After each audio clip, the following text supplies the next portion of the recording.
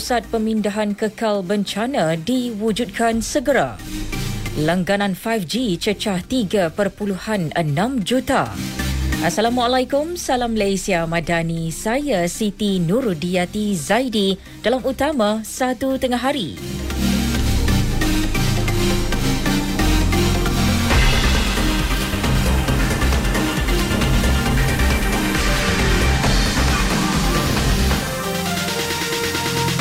Pusat Pemindahan Kekal Bencana PPKB akan diwujudkan segera. Projek rintis akan dimulakan di 9 negeri. Perdana Menteri Datuk Seri Anwar Ibrahim berkata PPKB itu melibatkan kos siling RM5 juta bagi setiap pusat. Ia bakal menjadi satu kemudahan perlindungan penduduk terjejas banjir yang lebih baik berbanding Pusat Pemindahan Sementara PPS. Kalau kita hadapi banjir itu setiap tahun, tidak mensabah dijadikan hanya PPS. Sebab itu kerajaan telah memutuskan untuk menubuhkan segera Pusat Pemindahan Kekal Bencana. Maknanya pusat kekal PBKB. Jadi pusat ini boleh mungkin gunakan apa-apa kegiatan komuniti sementara, tetapi di-reserve dengan satu persiapan supaya tidak jadi PPS. Jadi kemudahan itu akan jauh lebih baik. Dalam perkembangan berkaitan, Datuk Seri Anwar memaklumkan sebanyak 5,648 lokasi berisiko banjir dikenalpasti di seluruh negara. Data itu dikemaskini Jabatan Pengairan dan Saliran JPS bertujuan menangani serta mengurangkan risiko banjir yang akan datang dengan pelaksanaan segera. Turut dilaksanakan kerja penyelenggaraan sungai, kolam takungan banjir dan infrastruktur secara sempurna dan berkala. Langkah yang dilaksanakan segera ialah Pusat Pemindahan Sementara, iaitu mengaktifkan 8,481. Ini ialah untuk mengelakkan kelangkabut keadaan bila banjir berlaku. Jadi persiapan dimulakan sekarang walaupun kawasan-kawasan itu belum terkena ataupun melibatkan kesan yang parah. Dia persiapan untuk menempatkan 1.62 juta mangsa, melibatkan 5,000 lebih sekolah, 2,400 dewan dan balai raya, 572 masjid dan 389 pusat komuniti. Menurut Perdana Menteri, sejumlah RM241 juta peruntukan awal telah disalurkan untuk kegunaan 164 daerah bawah semangat Malaysia Madani. Penduduk terjejas banjir di Kelantan semakin berkurangan. Sejumlah 464 mangsa daripada 143 keluarga berada di PPS berbanding 515 orang daripada 153 keluarga pagi tadi. Mereka ditempatkan di 4 PPS membabitkan daerah Bacok dan Pasir Mas. Turut berkurangan penduduk terjejas di Terengganu, hanya 34 orang daripada 8 keluarga masih berlindung di 2 PPS, masing-masing di Kuala Terengganu dan Setiu. Di Selangor, 34 orang daripada 14 keluarga masih berlindung di sebuah PPS di Kuala Selangor. Dalam pada itu, beberapa kawasan di Kelantan dan Terengganu dijangka mengalami hujan lebat berterusan. Tahap buruk bermula hari ini sehingga esok. Met Malaysia dalam satu kenyataan memaklumkan amaran itu dikeluarkan bagi Tumpat, Pasir Mas, Kota Baru, Bacok dan Pasir Putih di Kelantan serta Besut di Terengganu. Langganan perkhidmatan 5G di Malaysia berjumlah 3.6 juta setakat 31 Oktober lepas. Kadar penerima gunaan pula pada tahap 10.8%. Kementerian Komunikasi dan Digital memaklumkan kerajaan turut memperkenalkan pakej 5G Rahmah bagi meningkatkan penerima gunaan dalam kalangan pengguna. Ia menawarkan pakej perkhidmatan dan peranti 5G kepada kumpulan berpendapatan rendah dan penjawat awam pada harga berpatutan. Setakat ini ia telah menerima langganan sebanyak 98,979 unit.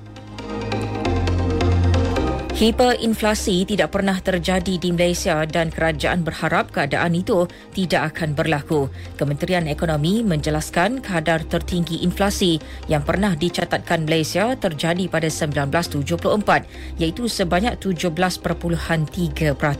Ia disebabkan oleh krisis harga minyak mentah dunia. Jelas kementerian itu negara tidak begitu terdedah kepada mana-mana punca yang menyebabkan peningkatan inflasi secara mendadak kerana kepelbagaian sumber ekonomi.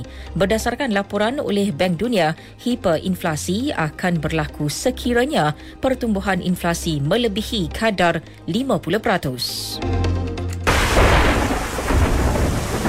Waspada banjir, muat turun aplikasi My Cuaca untuk maklumat yang terkini dan sahih daripada Met Malaysia.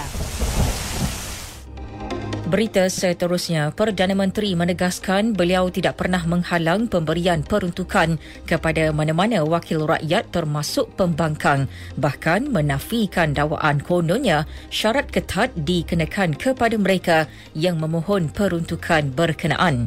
Tegas Datuk Seri Anwar Ibrahim, beliau mahu peraturan dihormati dengan mengadakan rundingan bersama Timbalan Perdana Menteri Datuk Seri Fadilah Yusof. Jadi saya nak tegaskan di sini, walaupun apapun yang diucapkan, dia tidak menghalang daripada perundingan untuk kembalikan peruntukan kepada semua wakil rakyat. Dia ada juga beberapa peraturan. Dia tidak automatik. Seperti mana kita terima perlembagaan, kita terima peraturan. Dan kita tidak berikan preempt peraturan apa. Saya bagi ruang TPM, dengar pandangan mereka, bincang. Ini yang saya minta Kota Baru beritahu kepada sahabat-sahabat. Menurut Perdana Menteri, kerajaan belum menerima sebarang rundingan secara rasmi dengan pembangkang berkaitan isu peruntukan. Dalam pada itu, Ahli Parlimen Bukit Gantang Datuk Syed Abu Hussein Hafiz Syed Abdul Fasal hari ini secara terbuka mengisytihar menyokong Datuk Seri Anwar dan Kerajaan Madani. Beliau menjadi wakil rakyat pembangkang kelima daripada Bersatu yang menyatakan sokongan kepada kepimpinan Perdana Menteri. Selepas Zahari Kecik Jeli, Muhammad Azizi Abu Naim Gua Musang, Datuk Iskandar Zulkarnain Abdul Khalid Kuala Kangsar dan Datuk Dr. Suhaili Abdul Rahman Labuan. Ini pula perkembangan mengenai pilihan raya kecil PRK Parlimen Kemaman. Proses pengundian awal yang melibatkan hanya 3 pengundi selesai kira-kira pukul 11 pagi tadi. Mereka yang merupakan pasangan tentera telah menunaikan tanggungjawab di pusat pengundian Balai Polis Kijal. Selain 3 pengundi itu, pengundian awal turut membabitkan seramai 387 anggota PDRM dan 6 anggota tentera. Kesemuanya telah mengundi secara pos bermula Khamis lepas. Hari pengundian PRK Kemaman akan berlangsung Sabtu ini, melibatkan 141,790 pengundi layak termasuk pengundi pos dan awal.